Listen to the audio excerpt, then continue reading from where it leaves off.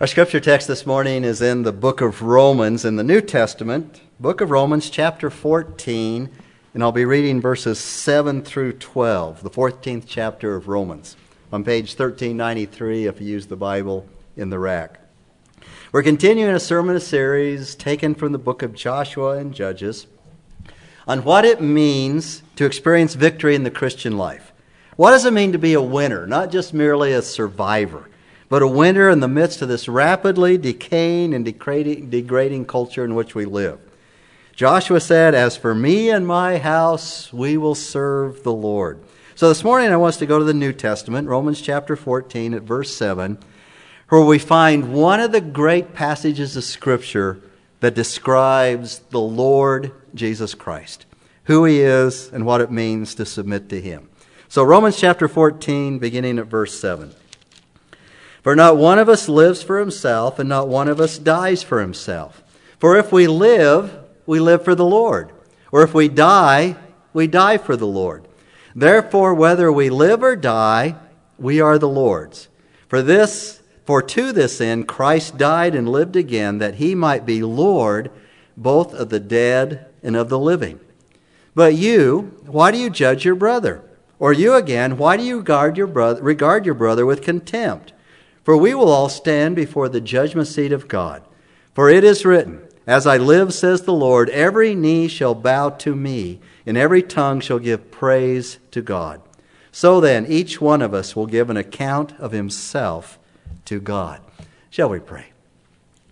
Our Heavenly Father, as we open your word this morning during this time of worship and during these difficult times in our nation and in our world, we ask that your Holy Spirit would be our teacher, that He would lead us in all truth. We ask that your Holy Spirit would be our encourager, that He might give us strength and comfort.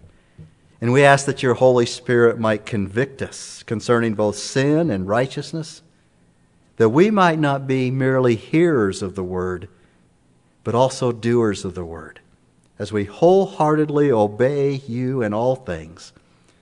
And for this we pray in the name of the Lord Jesus Christ. Amen.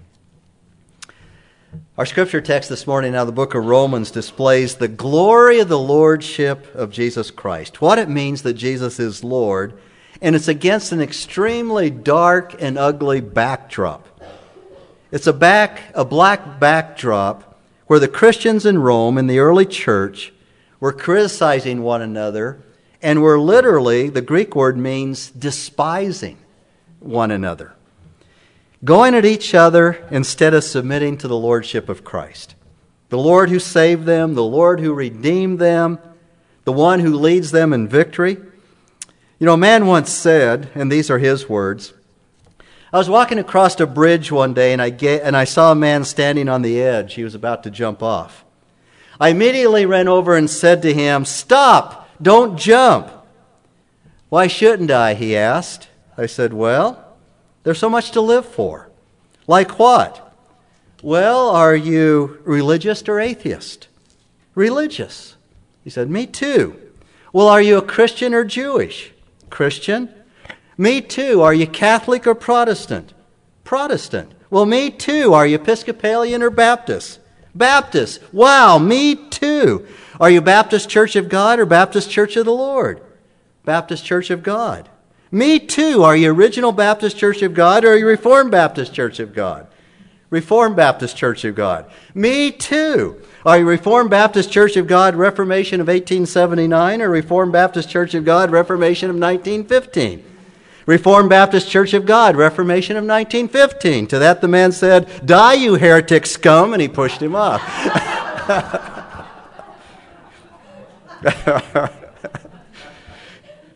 I'm sure that's not a true story. And it sounds ridiculous, but as we will see in the early church at Rome, that there are always going to be some within Christianity that are that critical, that negative, and that condemning of other Christians. That is, if you don't believe exactly as they believe, and you don't live exactly as they think you should live, then they make it their job to knock you down. And the sad thing is, they think they're doing the work of God.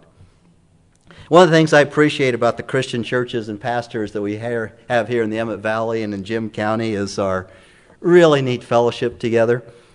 Sure, we have what are called our distinctive doctrines and our practices that are different, the difference in how we go about doing things, whether it's the Lord's Supper or whether we do it once a month, once a week, or whenever, and what we emphasize as a church. But we recognize foremost and utmost that we, in all the churches here in Emmett that claim the name of Christ, we are the body of Christ. We are His body. We recognize that we are Christian brothers and sisters, striving to fellowship with one another and serve the Lord Jesus best we can on a regular basis. We meet together as pastors, and when we have those opportunities, we have those community services that are so blessed and wonderful to meet together. And our main goal is the same, to evangelize the lost and to disciple them in the name of Jesus, so they might become who God wants them to be in Christ. But here's the thing, and we see this biblically, and we also see it historically over and over again. As Christianity is less and less tolerated in a culture, and we live in that culture, and Christianity is more and more overtly and openly criticized and criminalized in a culture, and we live in that culture, some of those who profess to be Christians start to take it out on other Christians. The issues that society faces tend to polarize those who claim to Christ, even to the point that those who claim to be Christians will openly persecute other Christians. And our culture continues to decline more and more in America, as our faith is more and more polarized and more criminalized, then our fellowship, even as the body of Christ in little old Emmett, is going to be at risk. So we must resist that which works against us. If we are to be victorious in Christ, and that is our theme, we must also work together as the body of Christ in our community to work against this. You know, a lot is said about what God has done in China over the years, how the home churches have grown and millions have come to the Lord. And we talk a lot about how when God allows the fires of persecution, the gospel spreads like wildfire. Our brothers and sisters over at First Baptist Church had that on their reader board this week. Something about persecution just spreads the gospel. You know, and they're exactly right. All that is true.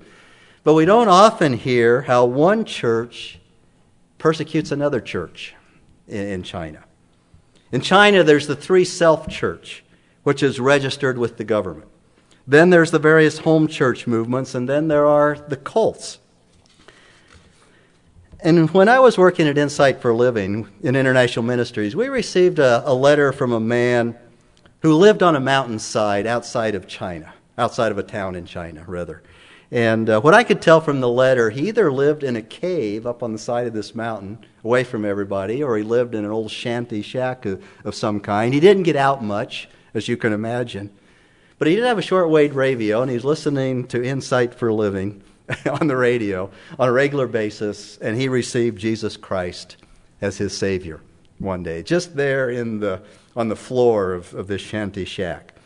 So he decided what to do next. This is what Chuck Swindoll said you should do next. You need to go to church. You need to fellowship with other believers.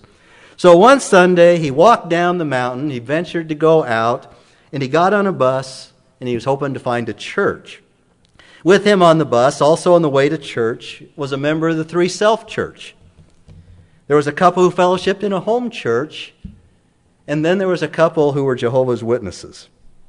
And they all got into a big argument on the bus, claiming that they were the true church, and they were pointing fingers at each other and telling how each one's a heretic and those kind of things, what was evil and wrong with the other churches. And as you can imagine, he never made it to church that day. I thought, isn't that the way Satan works? You know, the first time he comes, he's going to go to a church, and boom.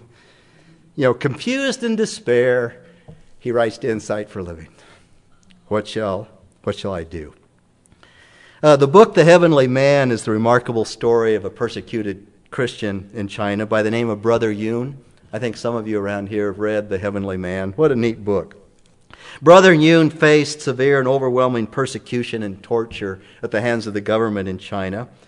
And the book, The Heavenly Man, recounts what the Holy Spirit is doing in the hearts and the lives of God's people in China. But while Brother Yun was preaching a series of messages and doing a series of meetings in Canada, there was a Christian journalist in California who wrote a series of scathing articles that brutally attacked Brother Yun. The journalist claimed that Brother Yun was a fraud, but Brother Yun said that wasn't the worst of it. He said he was used to being persecuted and lied about, but not in America. Not in America. So Brother Yun wrote, "There were two parts of the article that hurt most. It revealed my family was hiding in Myanmar, which placed them at great risk. I feared for their safety. Not only was I concerned that the Myanmar authorities would read the article and start searching for them, but the Chinese government would also love to have them sent back to China and punished. I'd been looking forward to spending Christmas with my family in Myanmar. The previous year, which was 1999, was the first Christmas in 13 years I'd been able to spend with my wife and children. I'd been in prison for 7 of those Christmases and on the run from the authorities or otherwise indisposed at Christmas for 5 additional years. Now, because the article publicly revealed my family's whereabouts, it looked as I wouldn't be able to travel to Myanmar for Christmas. I was deeply upset." And Brother Yun's wife, Dei Ling, wrote of this. Dei Ling wrote, "Our lives have been filled with hardships, great suffering, and long periods away from each other, but also with great victories and experience of God's deep love and grace for us. I haven't been very lonely because of the children. They've been with me. They've been a great comfort to me. The biggest cross and most pain I've had to endure is not from poverty or persecution, from unbelievers, or from loneliness. The hardest thing has been when the church started to spread false rumors about my husband.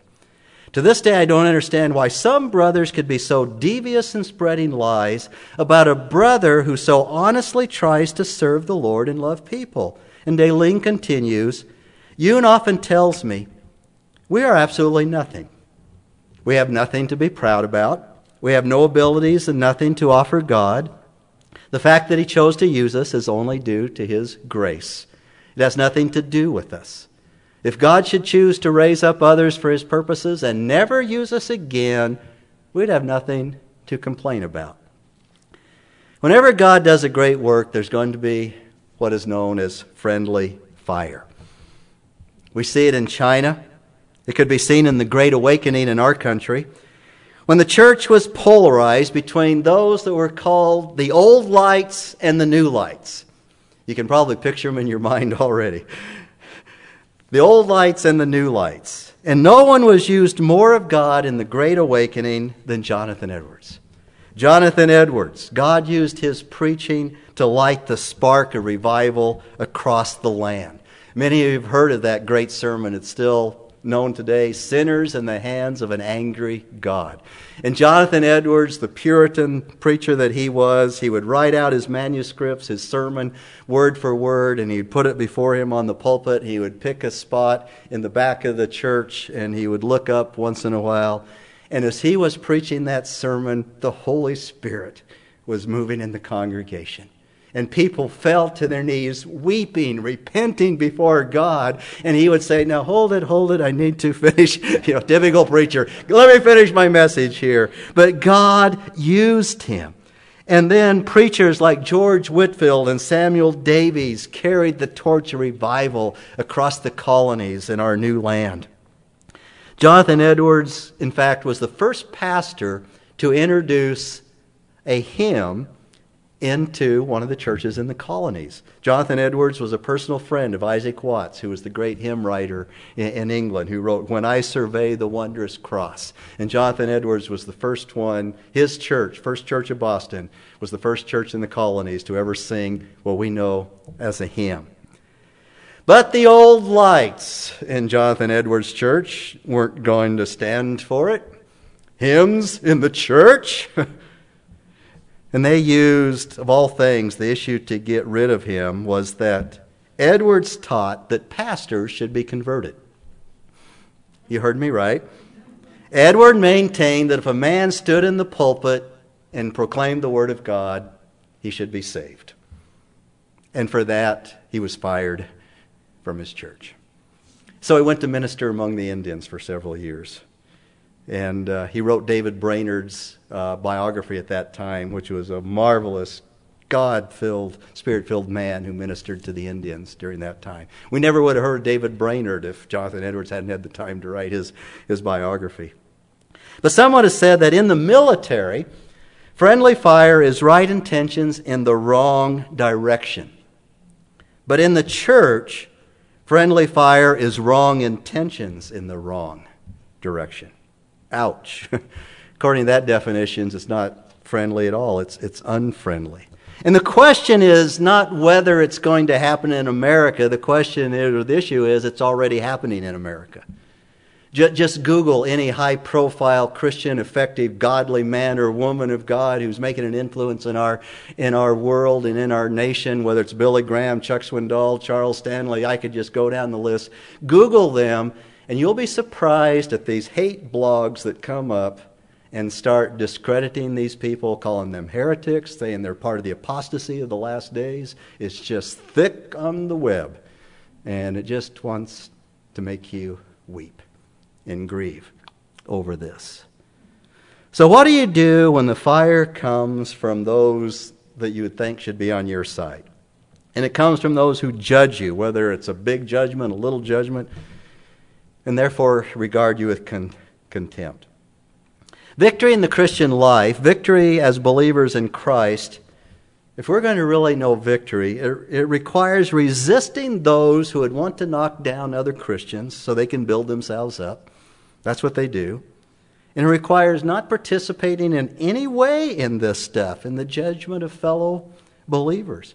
Both the Bible and history have shown us that whenever God does a great work, or the culture turns up the fires of persecution, the so-called friendly fire also ensues for the purpose of thwarting the work of God, trying to prevent the victory of God's people. Romans chapter 14 contains one of the most glorious descriptions of the Lord Jesus Christ. But it's contained in the context where the Christians in Rome were condemning their fellow brothers and sisters in Christ. They were treating them with contempt. As I said, literally that word contempt means to despise. They were judging them because they did not practice the Christian life exactly like they did. They were judging and condemning one another, as if you looked at the first part of Romans chapter 14. They were condemning one another for what they drank. They were condemning one another for what they ate, what day of the week they worshiped. And those are just a few examples how they judged one another, how they despised one another, based on how they thought somebody else should live the Christian life. And the bottom line is, the Apostle Paul is going to show us here that no matter what the particular practice might be, for which one Christian or one professing Christian might judge another Christian, judge a brother or sister, whether it's a child of God in your own church or a child of God in the church down the street, the reason that Christians might succumb to such an ungodly and damaging practice is on account of their own lack of submission to the lordship of Christ. And that's where we pick it up in Romans chapter 14 at verse 5. We leave that black backdrop for a while, and we see the glorious light of God's truth of who He is as Lord and who we are as His servant. Winning in the Christian life means submission to the lordship of Jesus Christ. And that's where the Christian walk begins, submission to the Lord, because without submission, there's no victory of any kind. Without submission to His lordship, Christians fall into the trap of judging other Christians. And they throw away the victory. We hear a lot these days about the victory being thrown away in Iraq, or the victory thrown away someplace else. How even more tragic when a spiritual victory is thrown away. So that's where we pick it up in verse 7 of Romans chapter 14. For not one of us lives for himself, and not one dies for himself. For if we live for the Lord. Or if we die for the Lord. Therefore, whether we live or die, we are the Lord's. So the question is, we are the Lord's. How did we come to belong to the Lord? And what does that mean? So I want you to turn over to Paul's first letter to the Corinthians, For in 1 Corinthians chapter 6, at verse 19, page 1401 if you use the Bible in the rack. 1 Corinthians chapter 6. The Apostle Paul is telling the Corinthians to flee immorality, to flee the immorality of their corrupt culture. He is telling them how they should live as Christians in such a degenerate place. Now that they belong to the Lord, how should we live? And in doing so, he makes a remarkable statement. Verse 19 of 1 Corinthians chapter 6. Or do you not know that your body is a temple of the Holy Spirit, who is in you, whom you have from God, and that you are not your own? There it is. You are not your own. You don't belong to you. Turn to the person next to you and say, I don't belong to me. We don't. When you received Jesus Christ, the Holy Spirit of God came to live inside of you. You are a temple of the Holy Spirit. You are His dwelling place. The Bible also says that the Holy Spirit has been given to you as a pledge, a guarantor, who fulfills everything that He has promised. You have been sealed with the Holy Spirit. In Him, writes the Apostle Paul, you also, after listening to the message of truth, the gospel of your salvation, having also believed, you were sealed in Him with the Holy Spirit of promise, who is given as a pledge of our inheritance, with a view to the redemption of God's own possession, to the praise of His glory. God has put His seal on your life, on your soul, on your spirit, on your body. And what happens with your life now is totally up to God. It's totally up to Him, because He has taken up permanent residence in you. And therefore you don't belong to you, you belong to God, and God has paid dearly for it. Verse 20 of this 1 Corinthians chapter 6. For you have been bought with the price, therefore glorify God in your body. So first of all, you are a temple of the living God. God has put His seal on you, and by His Holy Spirit, the Holy Spirit has pledged, guaranteed that He will fulfill everything He has for you. And that you don't belong to you if you are a Christian. And secondly, Jesus paid for you with His precious blood. So you don't belong to you. What do we call someone who doesn't belong, or what do we call somebody who does belong to somebody else? Slave, yeah? The Greek word is doulos. Literally, it means a slave, but since we have a uniquely American view of slavery in this country, doulos is usually translated in our Bible servant or bondslave. Doulos was the Apostle Paul's favorite description of himself. He most often introduced himself as a bond slave or a bond servant of the Lord Jesus Christ. Now, a bond slave in those days was someone who found themselves in the horrible position of having an enormous debt, a debt that they could never pay or repay. So the person would have to sell himself, his family, and everything that he owns, everything he possesses, to somebody, and that money was used to pay off his debt. And so he'd sell himself to a master. That master would pay off the debt. But now everything that he is, everything that's available to him, including his family, belongs solely to the master. Most often, this kind of slavery lasted a lifetime, and it lasted the lifetime of your kids, who are also bond slaves of the master.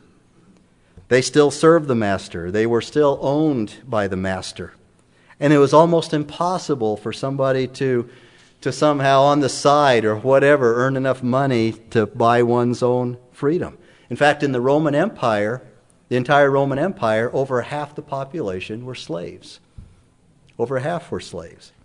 But if the debt was somehow paid off, the master to whom the debt had been owed now would write canceled on what was called the certificate of debt.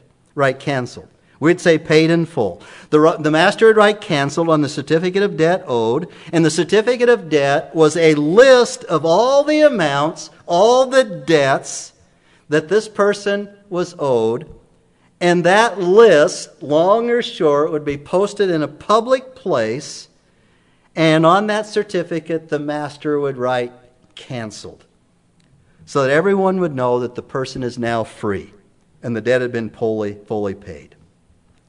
The Bible tells us that everybody who's born into this world is rapidly accumulating debt. Not monetary debt, but a sin debt. It's bad enough that our federal government is $18.1 trillion in debt and climbing. The public debt per taxpayer is $161,200. That's your portion if you're a taxpayer. I heard a lot of geez with that. Per person, it's $41,000 and climbing. The moment your child or your grandchild is born into this world, thanks to Uncle Sam, they are slapped with a $41,000 debt and growing. That it's eventually going to come due. Happy inheritance, kids. But far worse, we are born into this world with a sin nature. A sin nature that we inherited from our first father, Adam. And since we are sinners by nature, what? We sin. And every time we sin, it's a debit against our very life. And when it eventually comes due, it takes our life. Whether it's a small debt or a large debt, it takes our life. The reason for our debt is our sin. And Romans 6:23 says the wages of sin is death. That's what pays death. And before you know it, payment will be demanded. The note will become due. And one of the things that people don't understand is that, yes, you can pay your own sin debt. You can pay it off. How? By dying. By being eternally separated from God for all eternity, that will pay off your sin debt. But the entire time you are living, you are a slave to sin. That's what slavery means. Jesus said that everyone who commits sin is a slave to sin, a doulos to sin. You get up in the morning, you're bound by sin. You go to bed tonight, you are still bound by sin. And as slaves to sin, every time we sin, the debt accumulates. It accumulates more and more debt that demands payment, and that payment is death, eternal separation from God, who is holy. And the good news of the gospel of Jesus Christ is that Jesus died on the cross to pay your sin debt, to pay it in full. And your sin debt is that list of decrees that have built up against you, each one demanding the payment of eternal death. In Colossians chapter 2, verse 13 says that when Jesus died on the cross, that list of decrees against us that demands our death, in my mind kind of works funny because, I see the list. Somebody on Carol Burnett or somebody takes out this list and it just falls to the floor. I picture my list of decrees against me as opening up and just flowing out.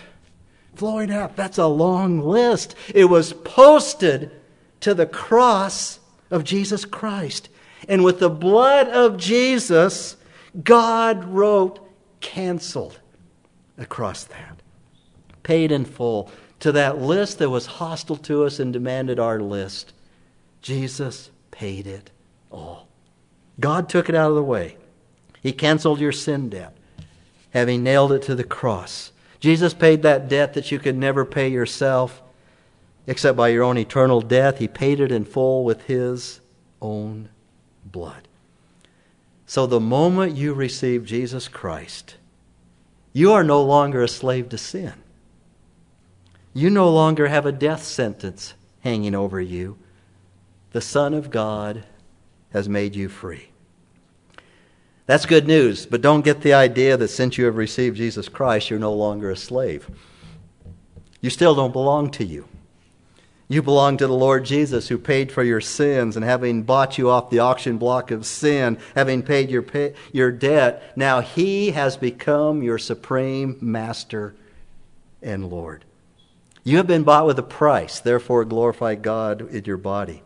What does freedom mean? Let me just give you briefly 2 or 3 things. What does freedom in Christ mean? One thing it means, I have the freedom not to sin anymore. Did you ever think of that? I have the freedom not to sin. Through the Holy Spirit who lives in me, I have the freedom not to do that when I am tempted. For the very first time in Christ, now I have the freedom not to do that. Another thing it means, I have the freedom to obey the Lord Jesus Christ. In Christ, I have the freedom to follow Him, to obey Him. But mostly it means that I have the freedom to live and act in such a way that everything that I do will bring glory to God, God who loved me, who redeemed me, so that I might be His servant. Instead of messing up my own life over and over again, I have the freedom to serve the Lord Jesus Christ, who knows every good and perfect thing that He has for me. Everything I don't know what is good, He knows, and He's going to do that. Not one of us lives to himself, said Paul. Not one of us dies to himself. Whether we live or die, we are the Lord's. Back to Romans chapter 14 at verse 9. It says, "For to this end Christ died and lived again, that He might be Lord, both of the dead and of the living." Think of it this way. Whom did you receive when you came to Jesus in salvation? Who did you receive? Let's go back to Romans chapter 10 a little bit. Romans chapter 10 at verse 9. How does Romans chapter 10 say we are saved? All the Awana kids memorize these verses. This is on the list. Back in chapter 10 at verse 9, it says, that if you confess with your mouth Jesus as Lord, Jesus as Lord, and believe in your heart that God raised Him from the dead, you will be saved. For with the heart a person believes, resulting in righteousness, and with the mouth he confesses, resulting in salvation. For the Scripture says, whoever believes in Him shall not be disappointed. Now, as independent thinking Americans, we like to have a smorgasbord approach to faith. I like that Savior idea. I'll take that. And I like that about the Holy Spirit. I'll take a little bit about that with that. And I really love that idea of spiritual gifts, that God would give something to me. So I'm going to have that. But that Lord stuff, I think I'll pass this time. Now, you either take the Lord Jesus for all that He is, or you don't take Him at all. All that He offers, all that He requires. You take all that He is. Verse 13 says, "For whoever will call upon the name of the Lord shall be saved." Now the question arises, and it's a good question because I'm asking it. No, it's just a good question. Does that mean that we have to understand everything there is about Jesus being Lord, or everything that Jesus is and who He is in order to be saved? Of course not. The Apostle Peter said we are to grow in respect to salvation. We grow in these things. Now, when I got married, I stood before the minister and I said, I, Bill, take you, Jan. I took Jan. I didn't take part of her. I didn't promise to take the parts that I like. I took Jan. I didn't say, well, I take her as chief cook and bottle washer. If I'd said that, she would have been down the aisle and out of there. I took Jan. I took Jan for all that I knew her to be at the time, and I said, I do. And I've spent the last 40 years figuring out what I have done. And it's been good. It's been glorious. I take Jan. I do. I took her for all that she is and all that she will be. We say for better, for worse. I wish we could change those words and say, I take her for everything she's going to be in Jesus Christ. In fact, I may add those to the wedding vows. Because I didn't know what she was going to be or who she was going to be, but I take her who she is. And one of the neat things in our married life together is we grow in grace and knowledge of the Lord Jesus Christ. And we have children. We take them too. And they're going to be what God wants them to be in Christ. When I took Christ, and that's what the word translated received literally means. For as many as received Him literally means for as many as took Him. To them He gave them the power to become children of God. I didn't know everything that it meant to take Christ. But through the Holy Spirit, it's receiving all that Jesus is. And He is Lord. The New Testament refers to Jesus as Lord almost 750 times. 750 times. He is Lord. You can't receive Jesus and only take part of Him. You take Him for who He is. And you take Him for all that He will do as Lord. And to the best of my limited understanding at the time, and I was only 5 years old, maybe 6, I think I was 5, I take Jesus. I received the Lord Jesus. I confess Him as Lord. And as I grew in the grace and the knowledge of the Lord Jesus Christ, I continue to submit myself to His Lordship as He more and more reveals Himself to me. And that is the essence of saving faith. That is the faith on which God puts His seal, the Holy Spirit of promise. And where we can be assured that He who began a good work in you will perfect it until the day of Christ Jesus, that He would be both Lord of the living and the dead. Victory in the Christian life always means submitting ourselves, surrendering ourselves to the Lordship of Christ. And without that, there's no victory. Victory requires surrender. But victory also entails something that must be resisted. If you're trying to follow the outline, you're probably way lost by now. If we are to be victorious, we must stand against the unfriendly fire.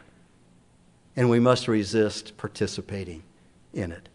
In Romans chapter 14 at verse 10, the Apostle Paul returns to the practice of judging our brothers or our fellow believers, our brothers and sisters. We're back to that not so friendly fire. Verse 10 of Romans chapter 14. But you, why? Why do you then, with everything that we've seen here, why do you judge your brother? Or you again, why do you regard your brother with contempt? For we will all stand before the judgment seat of God. For it is written, as I live, says the Lord, every knee shall bow to me, and every tongue shall give praise to God. So then each of us will give an account to himself to God, each one of us. We're going to have to bring it to an end here, but this is what we need to take away from this. This is the key to not becoming judgmental in our Christian life and criticizing our brothers and sisters. The Greek word for judge is krino. The Latin is krites. Does that sound familiar? We get our word critic from it. Do not criticize. Do not judge. The Pharisees established their own standard of measure. And Jesus said, do not judge lest you be judged. We could translate, do not criticize lest you be criticized. For by your standard of measure, you will be criticized. So they would set up their own standard of measure, whatever that was, whatever they thought they could keep. And then they would stand on that big platform and they would point their fingers at everybody else and say, you don't live up to the standard. You're not really a Christian. You're really not a godly person. You're not this. You're not that. You believe this. That's wrong. And Jesus said, by your standard of measure to the Pharisees, you will be judged. And they won't even be able to live up to it. And the key to not falling into that trap, to resisting the judgment and condemnation of others, is to go before the Lord our God, to whom one day we will stand and we will bow one-on-one, just me and God. And I've got to tell you, I've got enough of my own life I have to give an account for. And when we give an account before God, 1 Corinthians says it's going to be tested by fire. All of our works are going to be tested by fire. And that which was of God, which is the Lord Jesus Christ, is going to survive like precious jewels and gold, and will receive a reward. And everything else is going to be burned up. You know, the thought of standing before God, and the best I can offer is, I tried to straighten that person out. And I tried to straighten that person out. And this person didn't have their theology right at all. And that person, man, they believe such and such. You know, boy, flamethrower city when I'm standing before God. I don't want to face that. I've got enough of my own. And with that attitude of how we are bow the knee on a regular basis before the Lord and surrender to Him, that keeps us mindful of that glorious day when we will bow before Him in glory And then he says, "Well done, my good and faithful servant." Shall we pray?